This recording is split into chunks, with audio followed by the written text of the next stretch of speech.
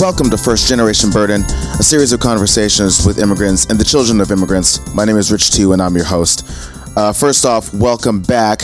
Last week was the launch week with our conversation with Ahmed Klink, and that was a lot of fun, and I got a lot of really good messages and a lot of good positive vibes from people that dug the first show. So thank you for that, first off.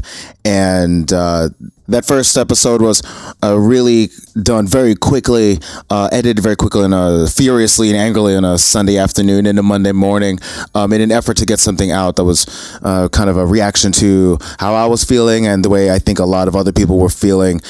So with that said, we're trying to improve with every episode. And we're trying to get the audio better, get the editing better, music better, just tighten up the whole thing. So thanks for joining us on that journey. And we're going to keep pushing for sure to deliver something that's quality and meaningful. Speaking of which, today's guest is Leslie Rosales, an artist manager with EEG, and that's Imagine Entertainment Group. She also works with C3 Presents, and she is an amazing artist manager. Some of the people on EEG's roster are Nas, Future, Alina Baraz, DJ BAD, and she is absolutely brilliant. She's basically Nas's go-to, and he actually calls her little sis, as you'll hear in the podcast. She's a talented artist slash manager slash positive force in the music industry, and especially in the hip-hop industry, and we talk a lot about that. We start with growing up as a young Filipino woman in South Central LA and everything that goes with that, into her beginnings in the music industry, her art, her relationship with her clients, especially Nas, and also we go into charity and some of the causes that are really close to her. So it's a really great conversation. So before we get into all that, I just want to answer some questions and do a little bit of housekeeping, some announcements. We are now on iTunes, so if you want to tell your friends about the podcast, on iTunes, just search for First Generation Burden, and we should come up. The first episode is already up there, and we'll continue to have the feed go straight to iTunes. Second, there's some questions.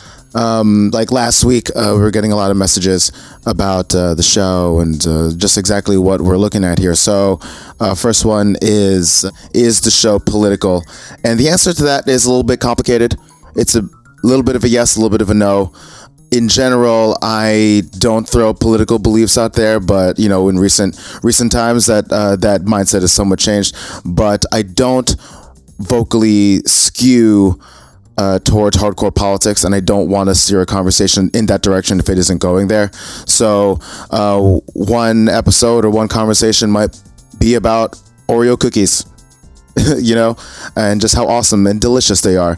But another conversation might be about something like much more earnest and deep-seated in socioeconomic situations. And really, that's just the range of the show and the range of my interests. So that's really where I like to take it.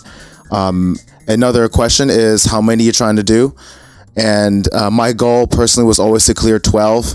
Like a season on Netflix. I'm just trying to do 12 episodes and keep it light and tight with the thought that maybe there'd be a season 2 of this if people were interested.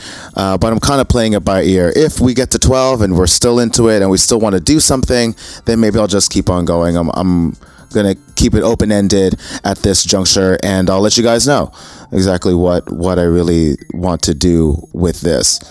So here's a conversation with Leslie Rosales. There's a little bit of background noise. She's doing this through Skype, and it won't be the last time we do one of these types of interviews, especially if we're trying to get like a really amazing guests who are super gracious with their time, just like Leslie.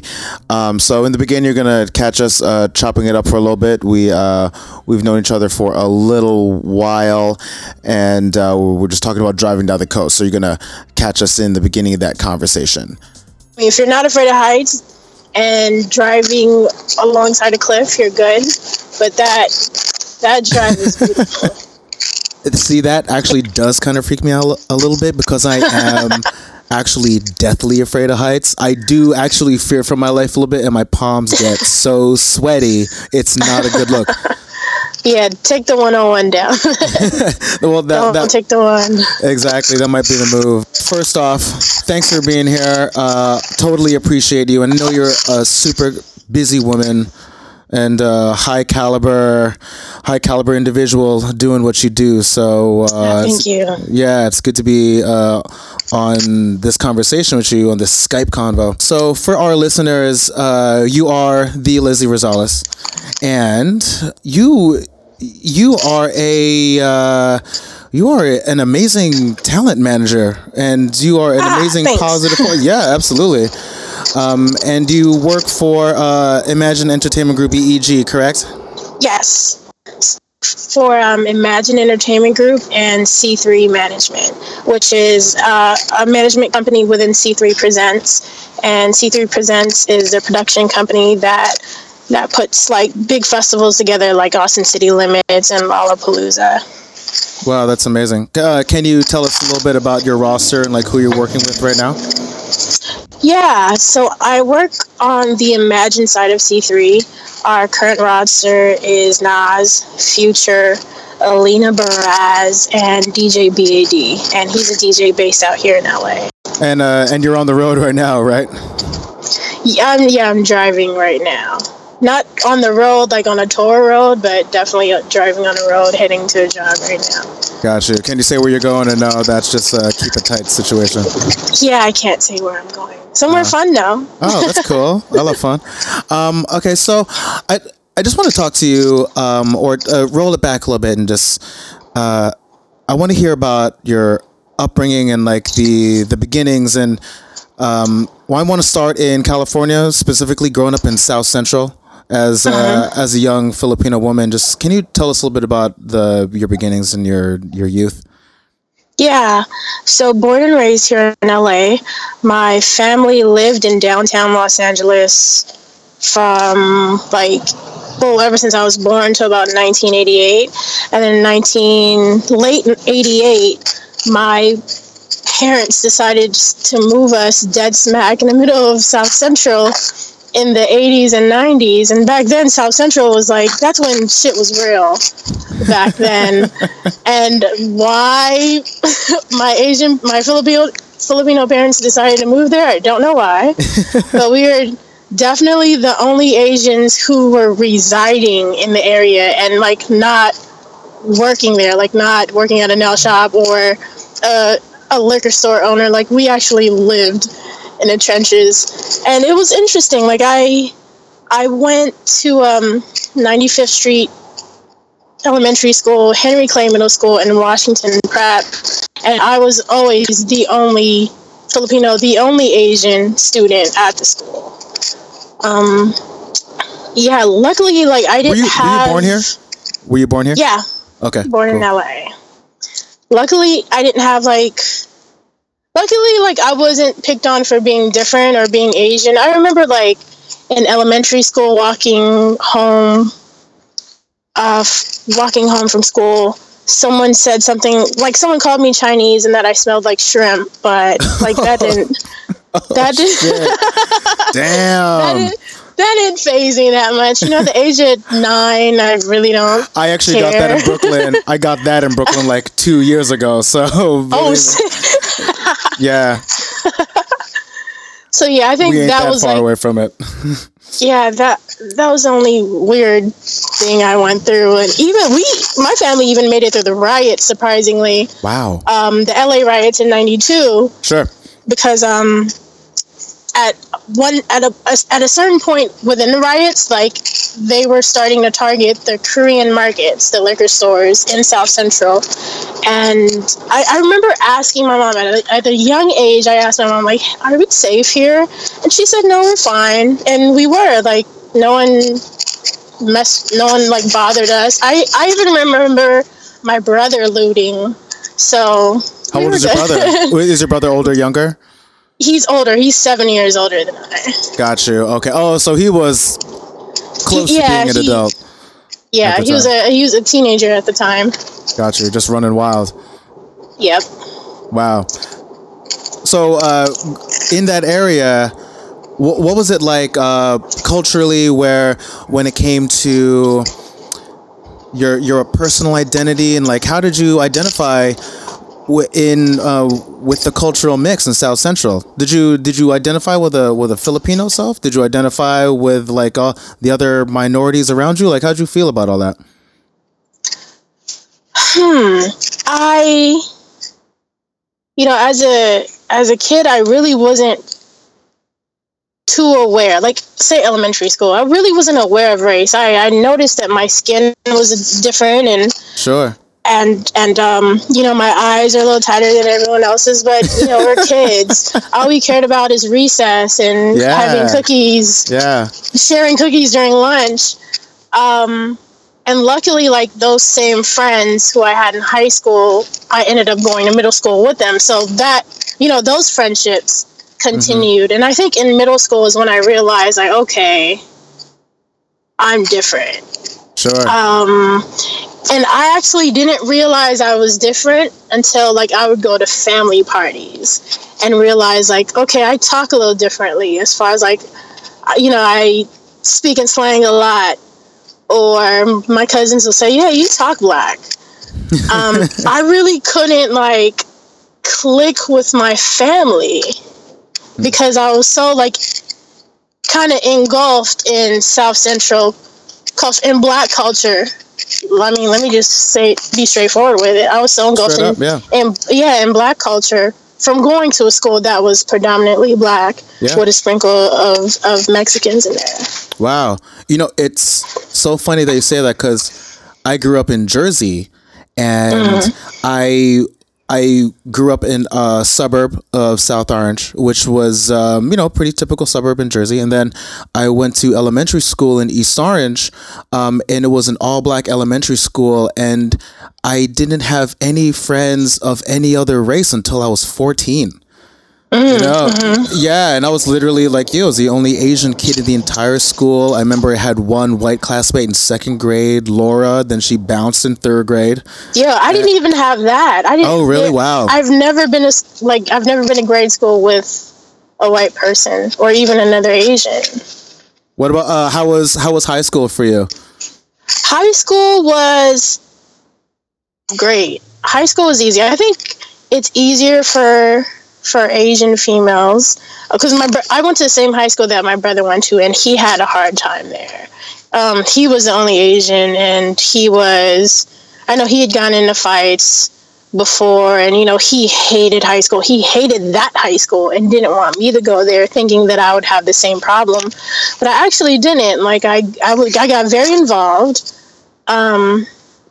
I played softball like my freshman year, and then sophomore year I joined a dance team. And if you were like a dancer, a cheerleader, or an athlete, you're like cool at my high school. So yeah, I got involved, and high school was pretty easy. I didn't have any problems. When it came to dance, was it like a choreo thing or a pep thing? Yeah, choreography. It was dance and drill. So like in order to be on the dance team, you had to do drill and like spin flags with the band and do field shows during halftime football games and all that shit. Yeah. Damn. I had to do all of that. But were you also high school was... Go ahead. Oh, sorry. Were you also involved in like cotillion culture? I gotta ask. Like were you all up in cotillions? Really? No. Oh, that's so interesting. I didn't even have like traditionally for Filipino females when you turn 18, you have like a debutante ball. Like I didn't even have that. Really? Because I was disconnected from my own culture, from Filipino culture. Oh, did you ever want to make strides to bring that closer, or for you is it not even about that? I started to when I became an adult. Sure.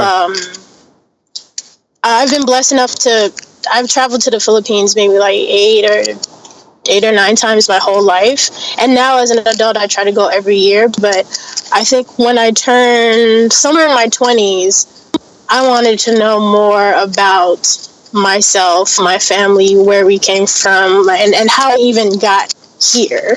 I wanted to know more about my history and more about Filipino culture. So I became more interested in my own culture, in the Filipino culture when I became an adult. Really? Does that filter out into personal life and your creative life at all? It does. Yeah, absolutely. Like knowing my roots and where I came from, and every time I travel to the Philippines, I'm a painter as well. So every time I travel to the Philippines, I bring one suitcase that's just full of canvases, paints, and brushes. And when I'm there, I paint. Like I want to be inspired by the Philippines and where I'm from and create from that. That is amazing. I was doing a little bit of research, and also I know that you're a painter, and I see your work on Instagram, and it's beautiful. And I was yeah, absolutely. And I was reading that you only picked up a brush very recently, no? Yeah, that story is interesting. That's trippy. I feel like we're getting way ahead, but I'm curious. If you want to skip to how I started painting, I actually started painting at Nas's house. Yeah, can you tell us about that? That's a crazy story. Yeah, he was doing a shoot where he was going to be filmed painting, and after the shoot, I asked him if I could like just mess around a little bit or paint something. He said yeah, and I ended up painting the beach and like a portrait of the beach, and it was actually pretty cool. He told me like, hey, that's cool. So every time I would come over his place, I would just paint, and it would be it is therapeutic for me. So I continue to do so, and eventually I bought my own supplies and I started painting at my house. But yeah, the origin of me painting is definitely like my first 15 paintings were at Nas's house. Wow, that is definitely an atypical experience for an artist, that's for sure. Do you try to hit a personal quota, or are you more of like a reactionary person? You say it's meditation, but how often do you really get at it? I think my first year in 2014, I was just pumping them out. Like I was painting something new every week, and I never had intention to like have art shows or to even sell any of my pieces. Yeah. I would just paint something, post it on Instagram, like, hey, this is what I did. And people would comment like, hey, that's cool. Sometimes someone will comment something like, hey, I want to buy that. How much? And I wouldn't reply because, that's not my intention to sell the work. Sure. And then one day my friend called me and said, hey, stop ignoring me. How much is that painting? I said, oh, shit. Well, maybe this can turn into something. Exactly. And so that was April 2014 when I had gotten that call from my friend. So then after that, I felt like, well, shit, let me put an art show together and just see what happens. And I was painting like a piece every week, or painting like 2 to 3 pieces simultaneously. And yeah, I had an art show, sold maybe about 40% of the paintings that I had there. And yeah, but that was in 2014, but now this year I haven't painted as much. Now I'm not about quantity, I'm more about quality, like more bigger quality pieces than a bunch of like 16 by 20 paintings just laying around. Sure. Do you value exploring your curiosity? It seems like you like to float around with passion. Yeah, absolutely. I was actually looking at my paintings the other day. I don't have a style. Like, I don't have a distinct style to where you could see this painting and say like, oh, that's how all of, her paintings look like my paintings. I don't have a style. Yeah. I don't know if that's a good or bad thing, but I think that's actually a great thing. Personally, as a person who knows a little bit about art, I think that no style is a great style, especially in the current world where we are reactors to our context. So if your style is simply yourself, it's like that Bruce Lee video is just be water, and then if you really take that to heart, that's completely viable, and it's not bullshit either. Yeah. Okay, well, good. I want to roll it back just a little bit. I also want to talk about your beginnings in the music industry, and your interest in music, and that world, like where do you think that started for you? Let's see. My love for music is started ever since I was little. Like, I don't know about you, but in my household, definitely like typical Asian shit. Got to learn how to play the piano or a violin. Oh, yeah. You gotta pick one. Oh, And yeah. I picked the piano. So at a young listening age, listening to the Les Mis soundtrack and Miss Saigon. My sister's just humming on my own. You know what I'm saying? Yeah. So at a young age, I started playing the piano, like, I think elementary school. In middle school, I was in a choir. In high school, I was a dancer. Mm-hmm. And I was also in drama, so I did like all the school plays and musicals. So I've always had a love for performing arts and music. Let's see, how did I get into this? Go ahead. Yeah, like what I'm trying to get at is what are the steps and the leaps that one has to take to go from, you know, the teenage amateur with like varied interests into like deep in it position that you are now. You know, like what was the first leap where it was like where, okay, I'm kind of making a little bit of money here. Right. The first leap is actually doing it. Sure. And just wanting to do it, not doing it for the money or for the luck or just to say you work with a certain artist. You do it for the love of music, and like I was told this in the very beginning, like there are more heart surgeons than there are artist managers. So like if it's gonna be a tough job because there's no book, there's no class, there's no specialized school for music management or even the entertainment industry. It's definitely learn as you go. Mm-hmm. And as soon as you get in it, and as you're learning, you're definitely going to fail. You're going to learn some crazy ass lessons. Yep. You know, you'll probably get cursed out. You'll probably make no money in the beginning, but it's something you just have to want to do because you have a love for it. And I already had a love for music, and it was something new and different. And I felt like I had the guts to do it. Did you start with management of like DJs, or was it more of an event promotion thing? What were you? I started off as a promoter here in LA from like the age of 15. From like 2000 to 2009, I was a promoter out here in LA. Got it. When I was in high school, I promoted high school parties. That flyer life, I'm sure. Yes, the old school flyer life, standing outside of schools or standing outside of clubs, passing out flyers. Yep, definitely come from that era. So I started off as a promoter. What clubs would you be promoting? The clubs, 21 and over clubs out here, they don't even have the same name anymore. Area, Basque, Ivar, Facade, Sugar, Forbidden City, Garden of Eden, Upside Down Club. Upside Down Club, wow. Those are the ones I can think of. Were they mostly like hip hop vibes, or was it like? Yeah. I'm trying to think like drum and bass even. Like they call it upscale urban, but all that is a hip hop club in Hollywood.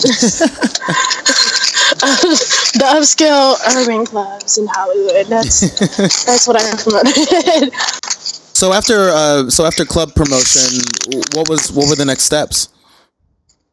I about 2 to 3 years into promoting clubs, 21 and over clubs, I started managing one of my best friends who wanted to become a DJ, or who was trying to break out as a DJ. And so I would beg my partners to let him open up for whoever the headlining DJ was. Mm-hmm. And I did that for a year, and he would get like breaks here and there. Definitely got a lot of no's, like, no, who the hell is he? We don't really want him to DJ here, or no one really knows his name, or we don't know what his skill level is like, so we won't let him spin here. But I had a couple breaks, and that's all he really needed. Is this college for you or post college? This is post college. Gotcha. So like in 07, 08. Got it. And yeah, and he had gotten a break. Like this new young promo group came out, or were starting off, and their market were like the just turned 21 to 25-year-olds. So like the young Hollywood crowd, and they gave him a break, and now he's like their official DJ, and he DJs like, he has like 4 to 5 residencies a week here in Hollywood. Wow. Are you still with him? Yeah, still with him. Oh, what's his name? DJ BAD. Oh, that's DJ BAD. Got it. Okay. Yeah. Wow, that's amazing. Yeah, so... How important is loyalty to you, especially for relationships like that? Loyalty is absolutely important. Integrity is everything. Right.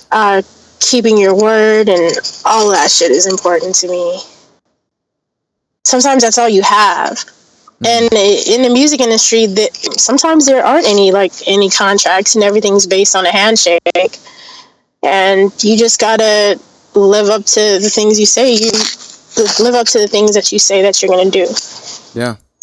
So at the beginning of this group, and this was EEG, or was this something else? The name of the promo group is called Supreme Team LA. Got it. Yeah. So you started with Supreme Team. The promo group that started to book my DJ is called Supreme Team. The company that I work for, Imagine Entertainment Group, we started around 2006. Oh, okay. And yeah, so Imagine Entertainment Group, EEG, we started in 2006. And there are 6 of us, and we are like the leftovers of like the promo group that I was initially with, like in high school and college. So 6 of us. You're the guys that survived. Yeah, the last one standing. Yeah, exactly. The survivors that thrived and blew it up. Yeah. So 6 of us, we just stopped promoting and decided, let's get into some other shit. And our CEO, Anthony Soleil, he moved to New York. He moved to New York to be a talent booker, and so he was booking talent for like Alicia Keys, R. Kelly, and a couple other acts. And then he started booking shows for Nas. Mm-hmm. And Anthony came in at a time where Nas like fired whoever was managing him, like he fired his whole team. And then there's Anthony. What was the reason for that? Can you say?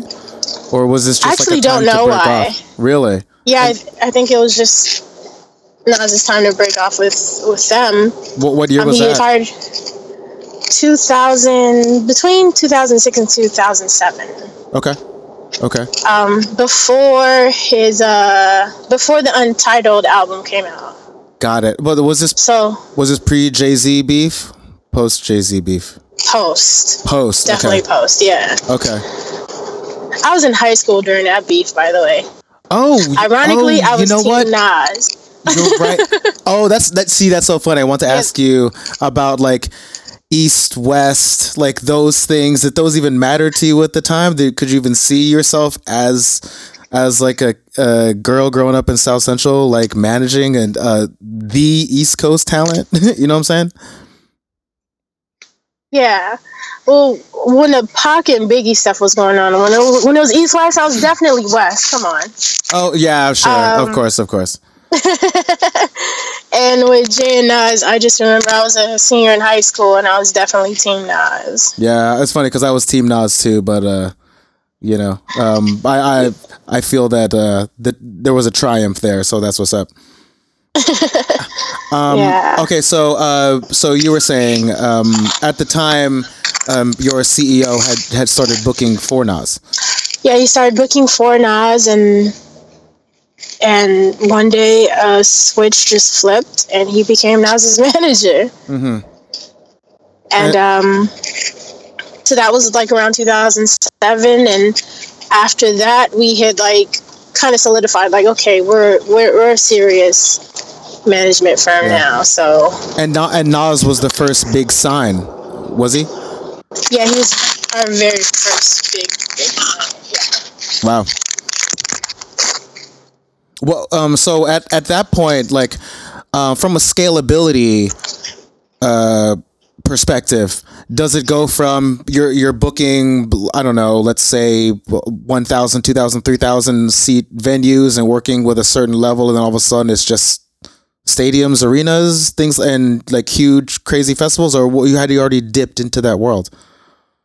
We hadn't dipped in that world at all. It was something absolutely new for us. At the time, we were all in our early 20s. Anthony was maybe 21 at the time. I was 23. We were all very young, and Nas just took a risk of hiring this young group of people with his career. Did you ever have the sense that, oh my God, we're in over our heads? Or were you guys just rolling with it, like, let's just do it, who gives a shit? The latter. I don't think we ever thought, like, oh shit, we can't do this, or oh shit, this is too much. It's like, oh shit, we're in it, let's fucking do it. Whatever it fucking takes to do it. When you guys were in grind mode, can you talk about, like, how intense it would get? Like, how many sleepless nights? Like, what's the level of grind mode that you guys would crank it to? The level of grind mode is like 500 emails a day. Phone starts going off at 6 a.m. because Def Jam is New York based, and we're on the West Coast. So right. So yeah, phone starts going off at 6, like 500 emails a day. Phone, like conference calls, and every other hour, moving around, traveling back and forth from LA to New York, or even if we're on tour, hopping on a bus, doing a show, going to the after show, after party, waking up at 6 in the morning, get on a flight just to do it all over again at 12. The grind was definitely real. It's an experience like no other, and it's something you definitely need to have a heart for. Sure. Because you don't have a regular life. Yeah. Like you kind of have to abandon your friendships and not see family as much. And, LA, for a while, LA was, I'm not going to say LA was no longer home, but LA was a home that I never went back to for a while. When it comes to sacrifices, is that something that you see, or let me rephrase it, like, when it comes to sacrifices, do you hold that as a point of pride? Because when I think about, like, my career and the steps that I've made for that, for what I've tried to attain or have attained, I think, man, the sacrifices, like, sometimes it sucks, but sometimes it's just a badge of honor that makes me feel that, like, it self-validates my effort. Do you ever feel that way? I think the sacrifice I've made absolutely necessary for me in my career, and like they were things I had to get rid of or do in order for me to get as far as I've gotten. Right. And my sacrifices aren't even grimy ones. They're just like sacrifices, like, less time with friends and family. I kind of feel like I definitely sacrificed a big part of my life, like not having my own life and my life having to revolve around someone else's career.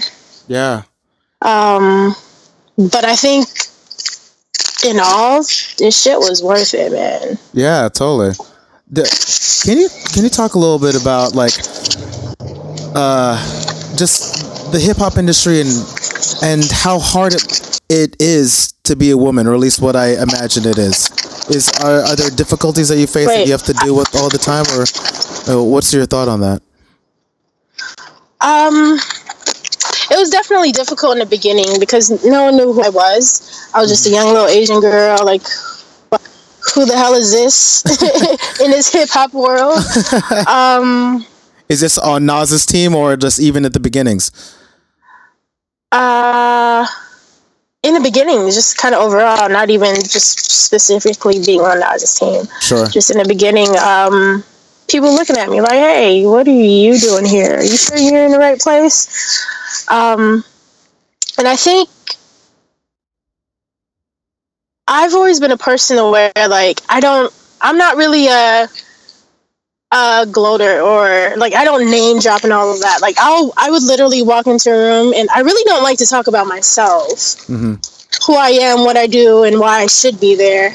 I like to let people try to like figure out for themselves, like, who I am and why I am there and why I should be there and why they should talk to me.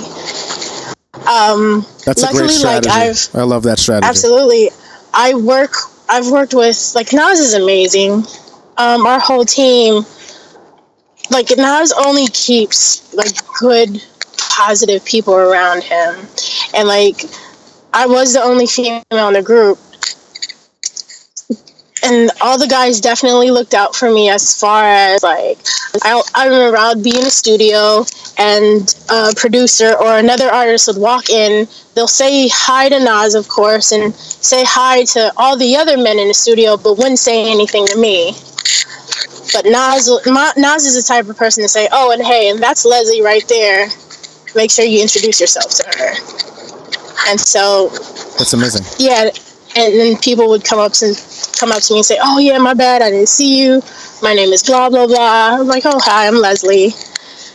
And yeah, like, the team would make people acknowledge me and respect me just as much as they're respected. Right. Team was definitely strong.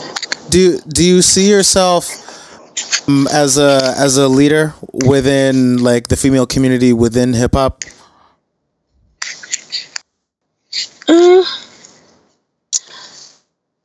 I'm trying to think who are the female leaders within hip hop.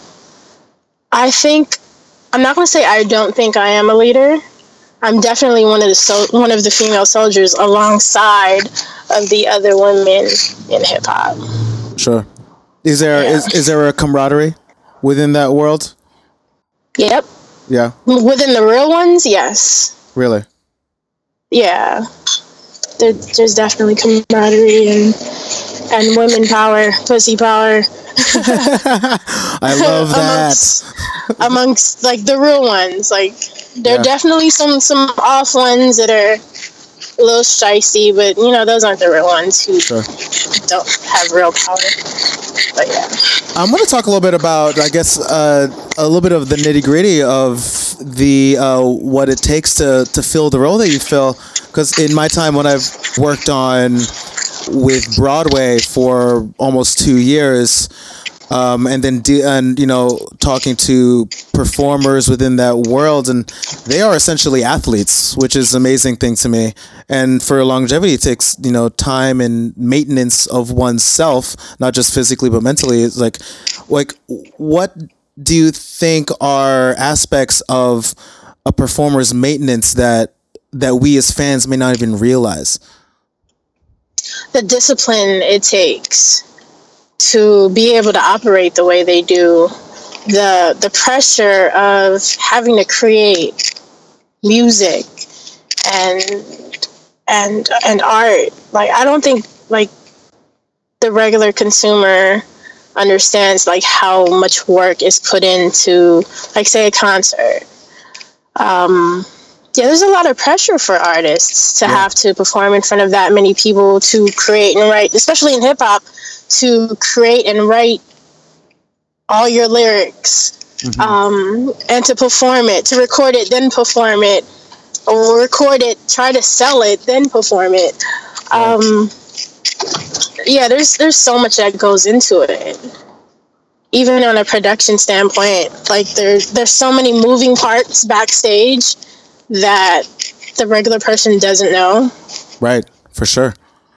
What's the mindset of do you think like an artist that's like really in the zone, like when they come on and they come off, like is it intensity all the way through? Is it like intensity for spurts and then maybe just like complete let go, or work hard, play hard?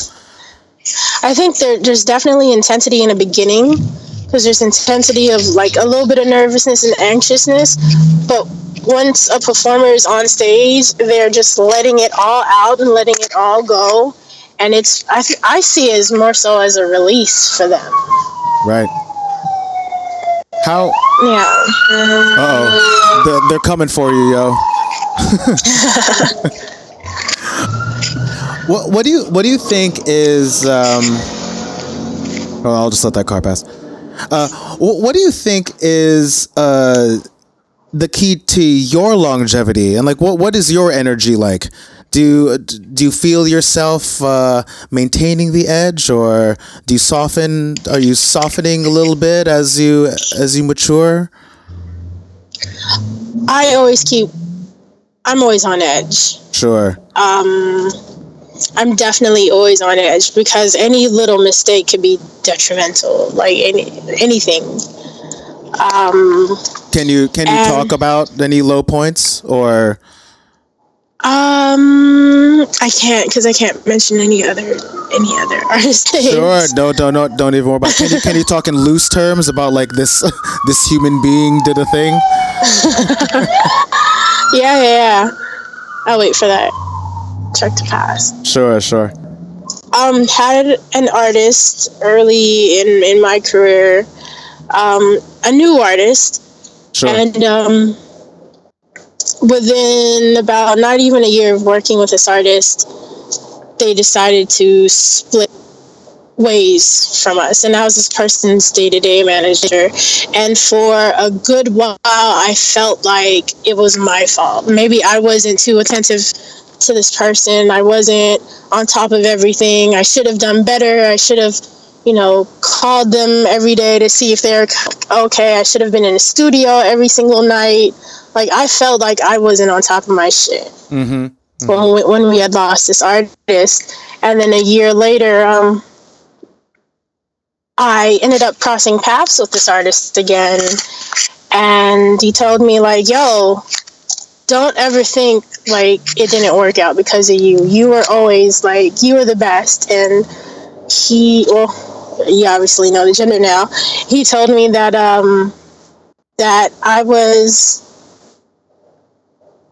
that he wished, after we all had parted ways, he wished that I was still on the team. But oh, really? Wow. It just didn't work out that way. So yeah, for a while I felt like, shit, I'm a shitty ass manager. I didn't do my job. I wasn't on top of my shit.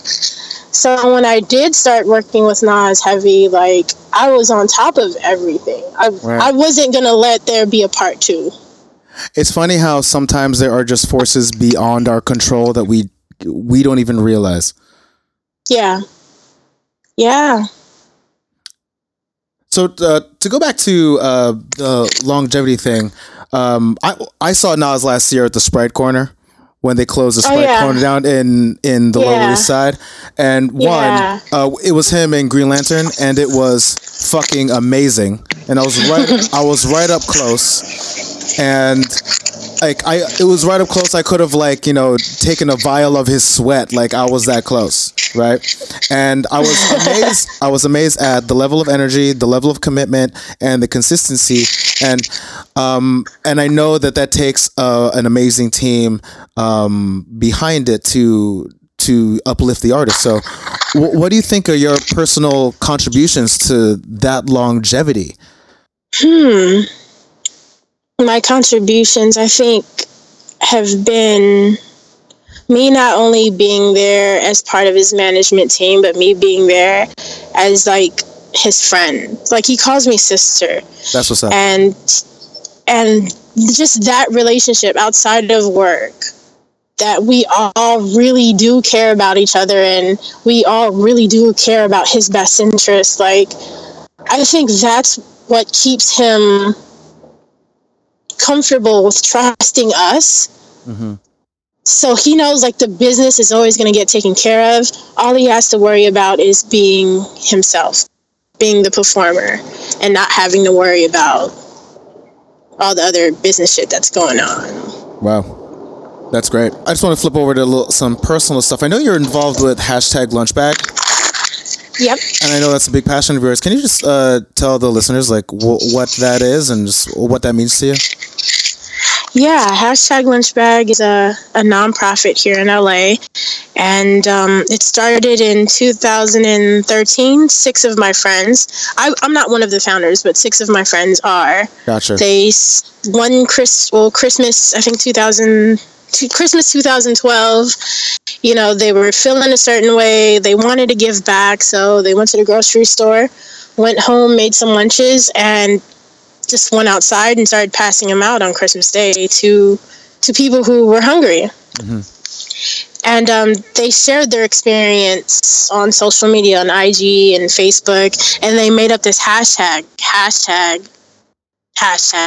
lunchbag, like hashtag is spelled out. Right. And they posted it on Instagram, and they did it again in January, the following January, again posting it on social media, and people were interested, like, hey, what is that? And when they figured out it was like a good deed, not only was it like a good deed, like you're making lunches and passing them out to the homeless, like it was a cool good deed. It made giving back look fun. Mm. And so I was one of those intrigued followers. My friend AJ, he's one of the founders. He invited me to an event, and I went, mm-hmm. and I was just so inspired by it, because it's more than just, you know, making a sandwich and giving it to a homeless person. Like, you're feeding someone, and you're also feeding yourself. Yeah. You're feeding your soul. Right. After that experience with that one experience with #LunchBag LA, the next month after that, I flew myself to Atlanta, and I started a #LunchBag down there. And then I started in Atlanta. I started it in my own community in South Central, and this shit is just great. That's amazing. How many people come out to the events? To #LunchBag LA, our main event every last Sunday of the month, about 100 volunteers come out, and we make about 1,500 lunches. And then do you guys distribute the same day as well? Yeah, we start making the lunches at 10 a.m. and we distribute them by 12 noon to Skid Row. Have you been to Skid Row here in LA? I've driven by. Yeah. Yeah. So you've seen how serious that whole area is. Yeah. It's basically a small village of homeless people. Yeah, it's interesting because in New York and Brooklyn there of course is a similar problem, but there is just, I don't know, the energy is such that they're disenfranchised in a completely, it's upsetting, really. And then coming out here to Portland, that problem exists on an even bigger scale, and in it's magnified out here in an interesting way. Yeah, that's so. #LunchBag is an amazing cause. I think actually this area could use some of that too. There actually is a Portland group. Oh, is there really? I should hook up with them. Yeah, I'll send you a link to their account. Oh, that's what's up. Account. That's cool. How important is charity to you and good works? Charity's important. Like, I think I wouldn't have gotten through high school without mentors, like great teachers who, like older people who are great, not only great teachers, but just great mentors, and who enjoyed giving back to young adults. And I've had a lot of that. Like, I've had a lot of people give back to me, like not in like monetary or, you know, giving me a lunch as I'm giving out lunches, but you know, I had people who cared. And I'm not going to say there aren't enough people caring in the world, but we need more people to care about others and just to look out for the human race, because shit is crazy right now. Yeah. And hell yeah, it is. and we just, you know, we just have to help each other out. Agree. And help others out. Well, thank you so much. I hate to take up too much of your time. Anything that you want to let our listeners know about that's important? I'm definitely going to start working. I'm going to start working with a new artist soon. Oh, that's cool. I can't say who, but God damn it, Leslie, I'm so curious now. Definitely excited to work with new talent. Hashtag Lunchbag is still going. We are in over 120 cities around the world. Yeah. And I'm planning. I have a couple art shows coming up next year in Los Angeles, and very cool. I'm sure I'll make my way back to New York. 2017 would definitely be interesting and fun. Nice. That's what's up. We gotta visit us over in Portland at some point, and vice versa. Oh, I'm down. Yeah, that'd be cool. All right. Well, Leslie Rosales, thank you so much. Is there anywhere our listeners can follow you on social medias? Yeah, my name, very easy, on Instagram and Twitter. My handle is my name, Leslie Rosales. And what else is there? Yeah, that's it. Twitter and Instagram, Leslie Rosales, real easy. Thank you so much, Leslie. I appreciate you. No problem. Thanks for having me. Absolutely. All right. Talk to you soon. Bye. So that was Leslie, and she's awesome. That was a really great conversation that we had, and I know that I left that conversation inspired, so I hope you guys did too. So if you want to subscribe to us on iTunes, just look for First Generation Burden. Make sure you tell someone and really pass the message out there. If you want to follow me on social media, it's just rich_TU. That's on Instagram and Twitter. Rich2, one word, on Snapchat if you're into that shit. For music, we dropped in a bit of a sample of It Ain't Hard to Tell off of Nas's classic album Illmatic. And the intro and outro music for this podcast are done by Ben Sound. So thanks for tuning in. Next week, we're going to have designer extraordinaire Juan Carlos Pagan, and he is the designer behind the branding on Pinterest, as well as just an amazing, prolific individual. And we're going to talk a lot about what he does and really get into a great conversation about his process and what's meaningful to him. So we're going to do that. Have a great Thanksgiving week. Talk to you next time. My name is Rich2, and thanks for listening to First Generation Burden.